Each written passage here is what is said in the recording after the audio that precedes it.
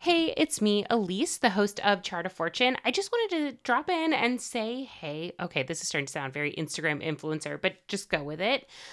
You probably noticed that this week's episode is a re-release. Now, before you get too sad, I just want you to know I don't think this is going to be a regular thing. I just need to take a little bit of a step back this week.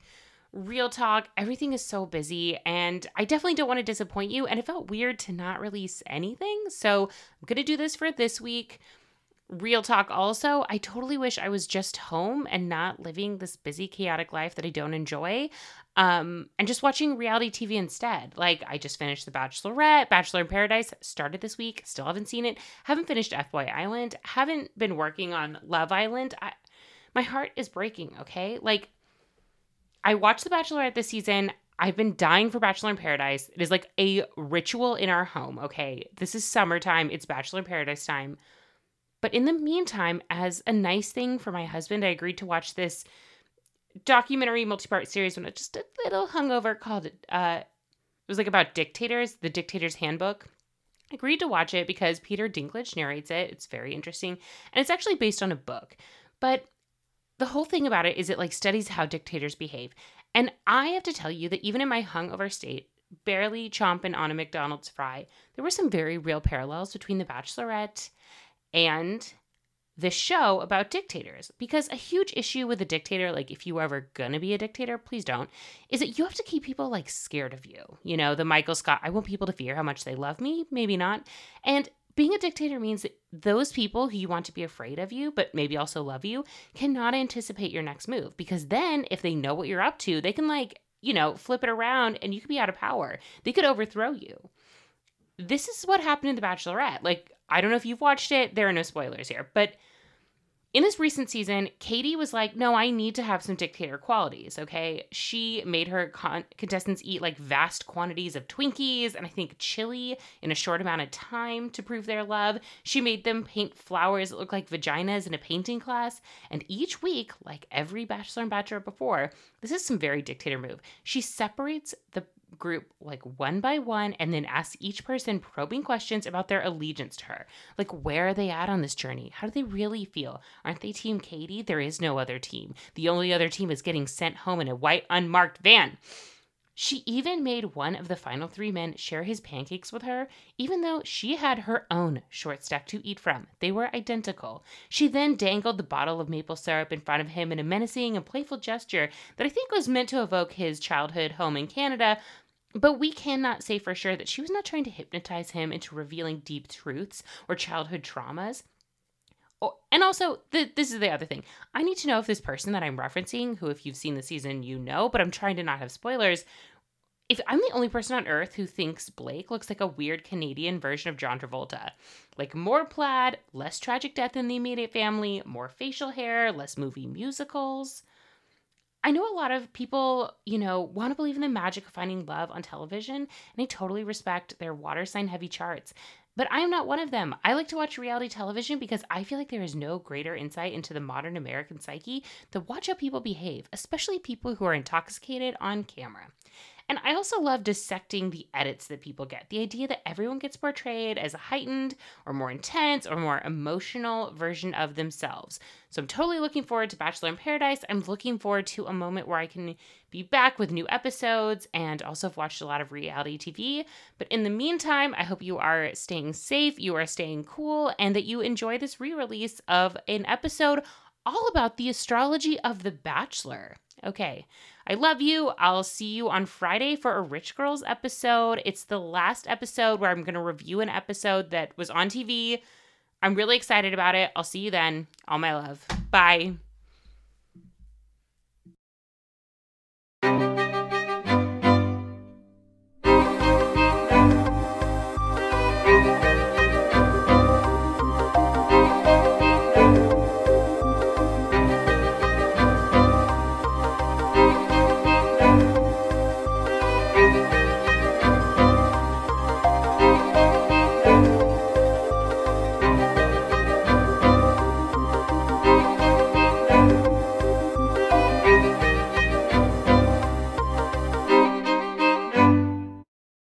Hello, and welcome to another episode of Chart of Fortune. I'm your host, Elise Blaylock, and you're listening to the most dramatic episode ever. Will you accept this rose as we explore the sordid and romantic world of The Bachelor and Bachelorette? Or don't accept the rose. I mean, that's cool too. This is a podcast. I'm not literally handing out magnetic boutonnieres. I'm actually sitting in my closet recording this episode and deeply questioning my choice to hold on to ballet flats in 2020. But email me if you'd like my dying orchid plant, because just like the rest of us in 2020, she's given up on living. Now, there's no way to talk about the show without first addressing the real issues of representation and the fact that the show lacks a diverse cast and production crew. Or the fact that this show only shows highly edited and manipulative heteronormative love stories between men and women who are all able-bodied and attractive, and honestly kind of dumb. The Bachelor and subsequent iterations don't reflect the reality of finding love in this truly terrible world, and yet it continues to be a top-rated show. It could be because many people, and not just me, frequently lose the remote and are forced to watch bits and pieces of this season. Maybe it's because we like to have something to talk about with our coworkers when we were living in a pre-COVID existence.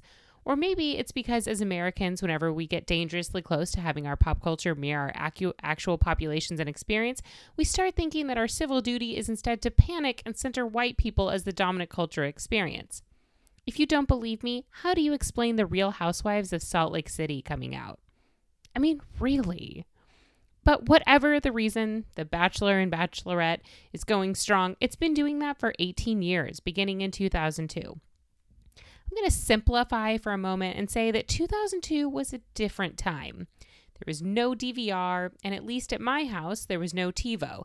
If you wanted to watch a show and you needed a bathroom break, a chance to make popcorn, grab a beverage of your choosing, you had to have time management skills, friends, like worthy of a damn resume. I mean, how do you think I've ever found gainful employment as an elder millennial?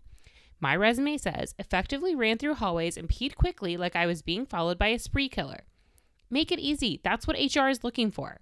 Okay, it wasn't enough to have a plan for those commercial breaks because you also needed to be able to execute on the damn plan.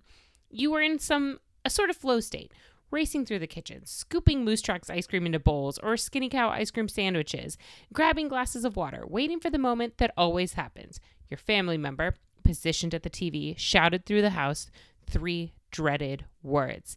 "It's back on!" With all of the urgency a capable presidential administration would handle a global pandemic. Ask me how I know.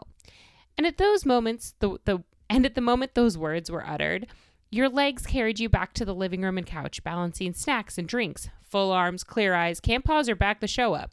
At worst, you'd whisper awkwardly to your sibling or parent to confirm the details missed by being a few seconds late to the show. And sometimes you receive a linear explanation allowing you to understand the nuances of the 25 seconds of programming you missed. Like someone would just acknowledge that they started the show with the season lead walking alone on a beach or a gentrified urban area, pondering their own existence, and more importantly, why they are still single. Or the family member was pretending to pay attention, and they reference castmates only by less than accurate physical descriptors from obscure cultural references while reiterating plot points you already know. An example might be, okay, so it's like almost rose ceremony time, and you see that blonde, the one with the French pedicure. Now, again, this was a different time. And she's like talking about how mad she is at that brunette who looks like Sally Field in Beyond the Poseidon Adventure. And it's only because that brunette's been pulling the Bachelor away from her. I mean, like, Mom, are we really calling Chris Harrison a brunette? He doesn't have Sally's warmth and his hair doesn't have that much bounce and body. End of story. But I digress. Our story begins on March 25th, 2002 at 9 p.m. with Los Angeles as the birthplace. This is the day that the first episode of The Bachelor aired. Now, I did look, and I was not able to find filming dates for the original seasons, but the good news is that we do know the exact time that this show aired in the United States, and that means we can use houses in the birth chart. There's some charts in this house. There's some charts in this house. Wait, no, there are houses in this chart. In this case, WAP stands for White, Awkward, and Pervy, because I gotta say the premier Bachelor lead, Alex, is a weird dude. But the birth chart for the show has their sun in 5 degrees of Aries, their ascendant or rising sign in 11 degrees of Scorpio, and their moon in 28 degrees of Leo. And as you know from my constant whining, we don't typically have houses. I won't discuss every placement in this chart, but I'm going to go through a few right now. First and foremost, we have to talk about that Scorpio ascendant. Now, your sun sign, it talks a lot about your personality and who you are you really are. But your rising is how people see you.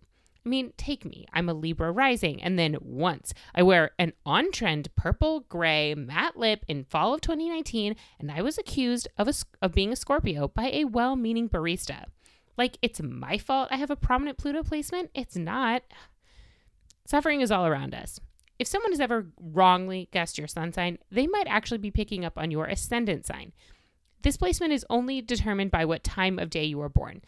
If you're born around daybreak, your ascendant and sun sign are going to be the same sign. In this case, an Aries sun is giving the chart holder a natural zest, a natural energy, and they're going to have some warmth. They are a fire sign. But a Scorpio rising gives us some intensity that an Aries sun on its own wouldn't. This is also going to be someone who's more mysterious or hard to read. They might be a little less boisterous than an Aries that has a different rising sign. We talked a lot about Scorpio sun placements in the Clueless episode, but having a Scorpio rising really fits the show to me. This show is very close-lipped about their process. They require contestants to sign NDAs. They can't speak poorly of the process. It's a lot. Scorpio and Aries also really value loyalty, and Bachelor Nation is always quick to give more and more opportunities to people who say positive things about their time on the show and their fellow cast members. I mean, how many people from Bachelor Nation have podcasts and sponsored, things on their Instagram? How many of them are on Dancing with the Stars? It's also interesting to me that each sign rules different body parts. Aries, of course, is the ram and they rule the head. But Scorpio rules your genitals, which totally fits a dating show involving way too many hot tubs and an overuse of the word journey. And that is the flat tummy tea, babe. We also see 2 planets in the 4th house, which rules home and early relationships. Here we're seeing Uranus in 27 degrees of Aquarius and Neptune in 10 degrees of Aquarius. And they're both in this house because we are using whole sign houses. Uranus is especially powerful here because it's in its home sign of Aquarius, so it has a lot of energy to work with. I think we see themes around the less than conventional housing through the fact that the show goes all over the world. The 4th house, home, and then Uranus, the unexpected, so that constant move is part of that. I also think we see some 4th house Neptune themes, and it's really this illusory home life. It's weird that there are a bunch of, 20 and 30 somethings all living together. That's kind of unnatural and illusory. And I also think it's really the time-honored tradition on the show of having the parents of the final 4 contestants meet the lead in the hometown episodes. It feels very Neptune and Uranus coming together, considering part of this portion of the show always feels really scripted to me, that Neptunian illusion of being real, and it always leads to some Uranus-style conflict. One moment, the siblings or grandma are sipping Chardonnay like it's nothing, and the next moment, they're throwing shade and maybe even hands. We also see some of these themes play out when the lead's family at the very end of the show meet the final 2 contestants. And it's at this moment that I'm thinking of Peter's mom, Barbara. Bad bitch with a bowl cut. That Aries sun is in the 6th house because that is 6 signs after Scorpio. See what we're doing there? And that house is about daily tasks, routine, work, but not career, and also the health of the individual. Mars is actually really happy in the 6th house because Mars is a really vibrant, healthy planet, and the 6th house is about health, so they kind of connect nicely. And this placement speaks to being maybe well-organized, healthy, or vibrant, and someone maybe who also enjoys routine, and some level of repetition allows them to be a little more successful than maybe someone who has a different placement in the 6th house. The show is admittedly formulaic because honestly, how often can we have a 2-on-1 date that leads to a fight between the 2 contestants, or a group date involving a sport, or a tearful car ride home where the contestant laments how they always get told how wonderful they are, but no one ever wants to start a serious relationship with them? It's likely no surprise that Mike Fleiss, the producer of the show, is also an Aries because he is the organizer of all of these routines. We also cannot discuss a show that is about finding love and wanting a relationship without ever talking about the 7th house, and we're going to do that now. The 7th house, if you are keeping score at home, is all about partnership. This chart has Mars in 17 degrees of Taurus in this house. So I know we just talked about Mars, but Aries is ruled by Mars, so that's why that 6th house placement has a lot of energy to it. Mars in the 7th house in Taurus is really interesting. To me, this is about drama in the season. Mars is the god of war, so obviously fighting is going to be part of a 7th house dynamic. And also because it's Taurus, I feel like it's important to note that Mars loves fighting, but they also like making up, if you can catch my drift here. Taurus Mars is about being stubborn as hell. A Taurus Mars is going to be equal parts sensual and stubborn. They're going to love a stroll through the streets in a faraway city and a beautiful candlelit dinner with wonderful food. The latter of which never actually happens on The Bachelor. But if you get on a Taurus Mars bad side, they are not budging. They are going to dig their heels in and tell you hell no. What's interesting to note about the 7th house, and this is for any chart you ever look at, including yours, whatever your ascendant sign is, the 7th house is always going to be in opposition to your ascendant. In this case, Scorpio is the opposite polarity, so it's the opposite sign of Taurus, and that's how we get this 7th house Taurus when you use whole signs. So whatever you come off as with people, you're probably looking for something different in your relationships. That's the whole opposites attract thing, but in astrology terms. There's a tension here, right, in the Scorpio coming off mysterious and dramatic, but then seeking connections that are more grounding and loving. But Mars here tells us that there's still that element of drama. It's also interesting, too, because the ascendant is Scorpio, and in really traditional astrology, that Mars was the ruling planet for Scorpio because we hadn't discovered Pluto yet. Finally, we want to talk about the 9th house. This house is associated with Sagittarius if you connect signs and houses. I don't like to do that all the time, but there are themes of really global travel here. And we see Jupiter in 6 degrees of Cancer. I think it's interesting because, of course, in every season of The Bachelor or Bachelorette, they spend about a third of the time that they are on the show traveling around the world and making up a new home in whatever city they go to. And I think it's also interesting to me that there are similar Bachelor style shows in 37 other countries, which is pretty remarkable. And there are 12 houses in every birth chart, but the last house placement that I'm going to talk about in the 2002 Bachelor chart, which is going to be our baseline here, is the 10th house. And we've talked about this in other episodes, but it's connected to career and public persona.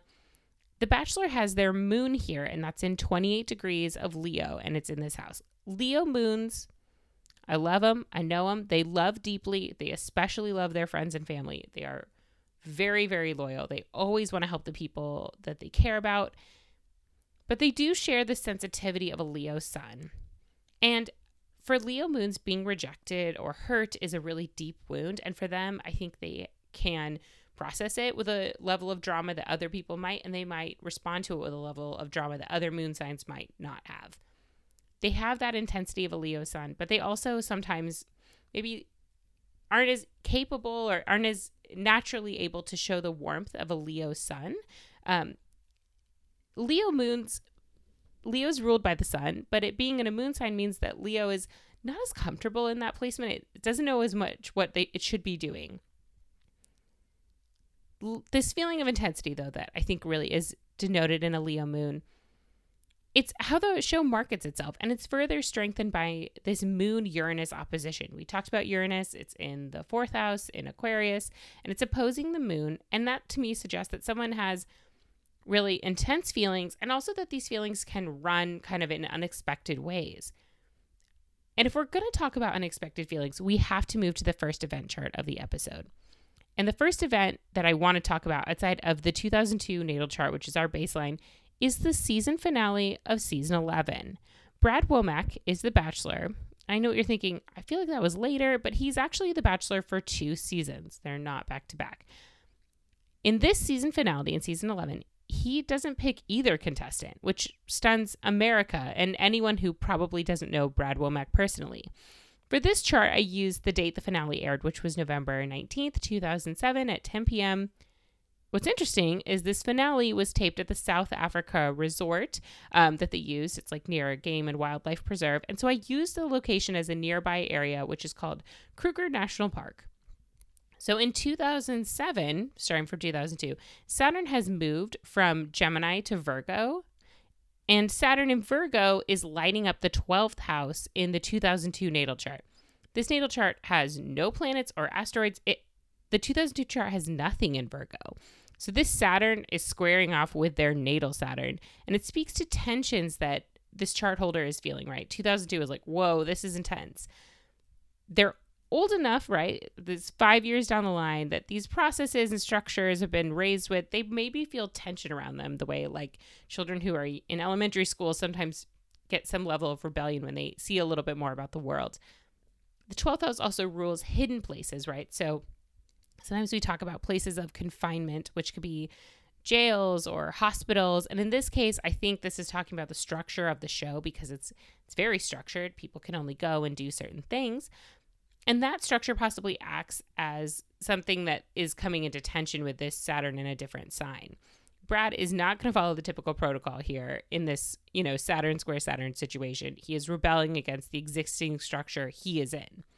We also see that the 2007 chart has their sun in 27 degrees of Scorpio. So it's not making a real exact deal with the rising sign in the 2002 chart, but what it is doing is forming an exact square to the 2002 chart's Neptune, which is in 27 degrees of Aquarius. So it is an exact square. This feels like the 2007 chart here is really pushing that sense of identity, sun, against the planet of imagination and fantasy. We always talk about how nebulous Neptune is. Brad ultimately picks to do what he wants to do instead of living out the romantic fantasy that the show constantly pushes, which would be getting engaged to someone that he's known for a few weeks. Now, I know what you're thinking, and it might be that you think I'm defending Brad. And let me assure you I'm not, because it might also be worth noting that the moon in the 2007 chart, so when this 2007 Brad Womack finale airs, it's in 20 degrees of Pisces. Very loving Pisces moon. But it's highlighting the 5th house of the 2002 chart because that's where Pisces is it's 5 signs away from Scorpio.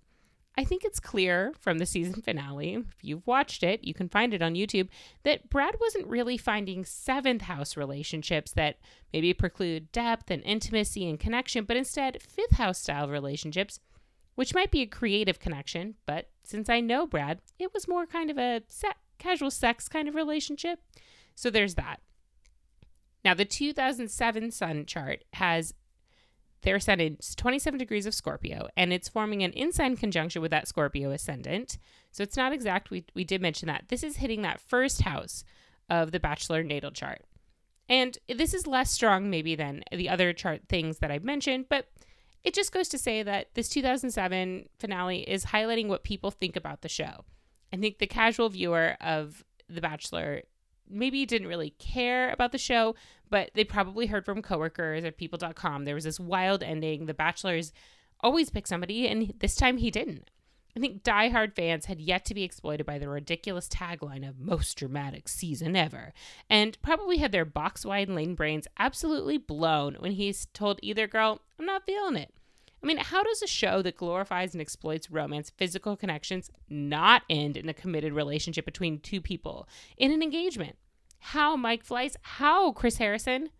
I mean, that's clearly a hypothetical question here. We know why that wouldn't end in a relationship.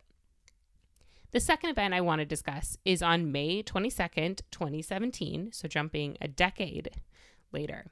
And I'm going to use a 9 p.m. because it's the air time and as the birth time in Los Angeles and the birth city. And this date is the premiere date for Rachel Lindsay, who is the first Black Bachelorette. It was the airing of her first episode of her season.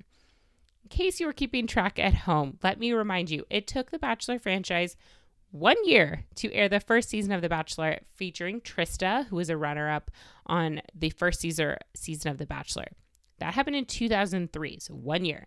But it took them another 14 years after that to have a woman of color as the lead, as the Bachelorette. I mean, like, even Saturn feels like that took a while. And you know Saturn, there's nothing they won't slow down. In fact, Saturn was in 9 degrees of Gemini when we're looking at this 2002 chart. And the sun sign in Rachel's season is in 2 degrees of Gemini. So they're within 7 degrees. That is a conjunction. I think the stars are agreeing here. This is a long time coming because Saturn slows things down, and it's meeting up with the sun in the 2017 chart. You know ABC producers waited a hot minute to cast a black lead. This Gemini sun is also lighting up that 8th house of the 2002 chart. And the 8th house is kind of mystical. It gets a bad rap, though, because it does rule magic, it rules inheritance, but most of people are freaked out because it does rule death or loss. I get it. It's really easy to be upset by that, but let's remember, not all deaths are bad. Sometimes things end, like having only white leads on a show. I don't think that's something to mourn. Now, we're also going to look at something which is super interesting, and that is in the 2002 Bachelor chart, the North Node. Sometimes it's called a destiny point, but we're just going to say North Node because that is a more typical usage, is in 21 degrees of Gemini. And this is forming an exact conjunction to Mars in 21 degrees of Gemini in Rachel's chart, the chart of her season. The North Node tells the chart holder what they're destined toward in this life.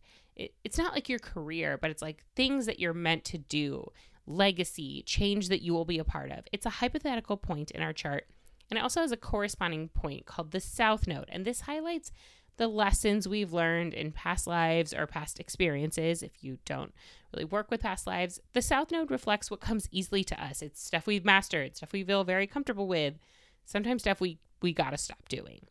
Seeing the North Node, this point in the 2002 chart, reflects where the Bachelor needs to go, and it's aligning with Rachel's season's Mars placement is a really powerful combo.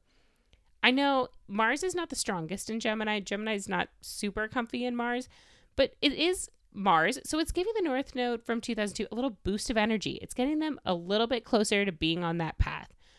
But Gemini also covers the theme of communications and relationships, and this node and Mars is talking about, well, where do we want to go? What do we want to do? What are the future aspirations? Well, that almost felt really nice.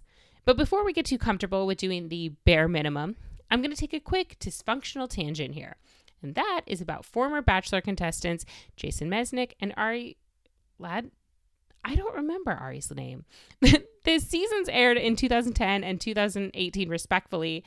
And here's why we would even care. Both of these guys end up getting married to the runner-up from their season. Basically, America saw them get engaged on the finales of their season, and then during the wrap-up show, okay, which is like 2 weeks later, if that, Jason and Ari both said, hey, this is awkward. I have feelings for the woman that I actually rejected at the final episode. Now, I felt like there had to be some cosmic connection. So I did some homework. I looked into the starting and ending dates of their season. I found the dates that they actually married the woman that they ended up with after the finale. I tried to find anything with patterns, with retrogrades, weird placements. I didn't see any consistencies.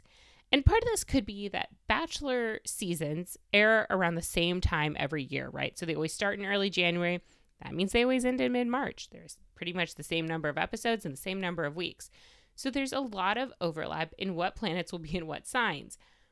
And the time between shows airing and these couples getting married was less than 2 years for both of them. So there's not going to be a lot of planetary changes forming like really dynamic aspects. There are also enough seasons with planets in retrograde that it's incorrect to assume that something like, Mercury being in retrograde happened rarely enough that that's what made these seasons go haywire. But I did find something interesting about their seasons that I want to talk about, and that discussion is all about decans. If you've listened to previous episodes, then you know that decans are words that we use for dividing each sign into 3 distinct subcategories. This is a very useful thing if you have astroskeptics in your life who think that we only work with sun signs. And they usually assume that all people who are born like in a month or so period that makes up a sun sign all have the same characteristics, which is really simplistic, and that's why no one does that. But decans divide each sun sign into 3 date ranges. So there's 3 sets of 10 days and 10 degrees. And these decans, the first decan will not have a subruler, but the second and third decans of each sign will. Each second decan will have the subruler of the next sign in that element. That's all really dense, so I'm going to break it down. Let's say we're starting with the Gemini because we just talked about it. Gemini first decan, so degrees 0 through 10, is not going to have a co-subruler. But the second decan of Gemini is going to have be for anyone born between June 1st, June 11th. Their Gemini placement is going to be somewhere between 10 and 20 degrees of Gemini. They are going to have a co-rulership with the planet Venus because the next air sign in the zodiac is Libra. And Venus rules Libra. It's Libra's ruling planet. So first decan got it, second decan got it. Gemini's third decan is going to be those who are born between June 12th, June 21st, and they are going to have their sun between 20 degrees and 30 degrees of Gemini. This next decan is going to be co-ruled by Uranus in modern astrology, or Saturn if you're traditional, because the next air sign after Libra is going to be Aquarius. This explains in part why May Geminis are different than June Geminis. And then those people are even different than cusp Geminis. But it won't explain why Donald Trump and Mike Pence are terrible people. And that's because there are no bad signs, just bad people. You didn't need an aspiring astrologer to tell you that, though. But in the case of The Bachelor, Jason is a Cancer sun man, and his early July birthday means that he is a second decan Cancer. That means he is co-ruled by that Scorpio-Pluto energy. He originally picked another water sign, Melissa Rycroft, at the end of a season. Now, she is a second decan Pisces, and that means that her sign is co-ruled by Cancer and the moon. Maybe that's why Jason was feeling it. Cancer, the moon, he's a Cancer sun, little cosmic marriage. You can Google it. But he ended up with Molly, who is a third decan Pisces and has the same Pluto co-rulership as Jason. So maybe this co-rulership speaks to the idea that there are some shared values or a shared Pluto intensity. Second case, Ari is a Virgo, and he's a third decan Virgo, meaning that he has the co-ruler of Taurus and Venus. Taurus is an earth sign. It's the next earth sign. Not the next earth sign, the sign after that. And its ruling planet is Venus. Now, he originally picked Becca, who is a sun sign Aries, and she is a second decan of Aries, meaning that she has a co-ruler of Leo in the sun. But eventually, Ari picked Lauren, who is a Scorpio and is a third decan Scorpio at that. And that means that she has the moon and Cancer as her ruler. So they're both third decan people. Now, in this case, the leads on the show ended up with women who either shared the same co-rulership. Jason and Molly both have that co-rulership of Pluto, or in Ari and Lauren, they both have the same decan. So both of them are second decan people. Maybe this is something to think about with relationships of any kind in your own life. If you are into people who are the same element as you, so fire seeking fire or so on, it might be interesting to see if you like fire signs who are a different fire sign than you, but they have the same decan, so they have a different decan, so they have the same co-ruler. You might have similar personality traits and outlooks. And this tangent brings us up to this year. By the time this episode airs, we will be less than 1 week away from Claire's Bachelorette season airing on ABC. And at this point, we know Claire was chosen as the Bachelorette, and many, many reliable journalistic sources, like Glamour and People, claim that she left mid-season and was replaced by Tayshia, who appeared on Colton Underwood season. And now, considering Colton has a restraining order from the winner of his season, Cassie, and Lucy Hale, Pretty Little Liar and star of the weirdest IUD commercial I have ever seen, isn't hiking with him anymore, I really feel like Tayshia's moving up in the world. But before I get to Claire and Tayshia, we got to talk about some other 2020 Bachelor news that dropped. And that was on June 12th, 2020, which is when ABC announced that the next Bachelor would be Matt James. Matt is going to be the first Black Bachelor in the show's history, and arguably another step forward that should have happened a million years ago and is just happening now. But here is where it gets a little freaky. We talked about Rachel's chart and how her Mars was in 21 degrees of Gemini. And then we looked at ABC's North Node for The Bachelor, that 2002 chart, and that was in 21 degrees of Gemini. So please do not freak out, because I definitely did, that the sun was in 21 degrees of Gemini, that exact degree when they made this announcement about Matt. Like, it's easy. Representation is the goal, ABC. It is in the damn chart. Now, only time or Reality Steve's website will reveal what will happen on what could be the most dramatic season of The Bachelorette, or at least the only season to feature a woman in her late 30s. Because ageism. We know that filming began on July 8th of this year, and on that day, Mars was interestingly in 5 degrees of Aries, and that forms an exact conjunction to the 2002 birth chart sun sign, which is in 5 degree Aries. Now, as a general note, when Mars is conjunct your sun, often people feel really energized, really passionate, really with it. They're getting that Mars boost of energy. This might be a situation too where Mars is in its home placement of Aries, so it's really strong and it's working with the sun. So there's a lot of good things happening. Maybe so good that Claire found a match and in true, impulsive, fiery Mars and Aries fashion did not need to film the rest of this season. When you know, I guess you really know. I want to end this episode by saying a huge thank you to you. Yes, you. Okay, last week I had 100 listens, and as of this recording, I have over 125. I mean, wow. I confirmed with friend of a friend of the pod and resident mental math extraordinaire, my husband, that is indeed over a 25% increase in listenership in 1 week. To say I am incredibly lucky to have your support is as much of an understatement as saying Hilary Duff's early 2000s blunt bangs shaped my entire persona, because that fabulous fringe lives rent-free in my head in a penthouse suite. I am so lucky that I have wonderful people in 5 countries and 10 states in the United States who spend their time with me. If you are listening and you are new, thank you for joining. To all who come to this petty and magical place, welcome. I am so incredibly touched and grateful, and you should know that you mean a lot to me.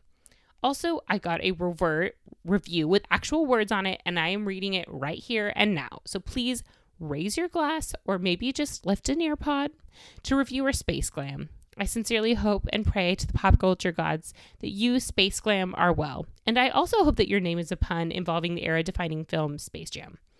Thank you for saying that you love this pod. I love you, and I love your use of the heart emoji.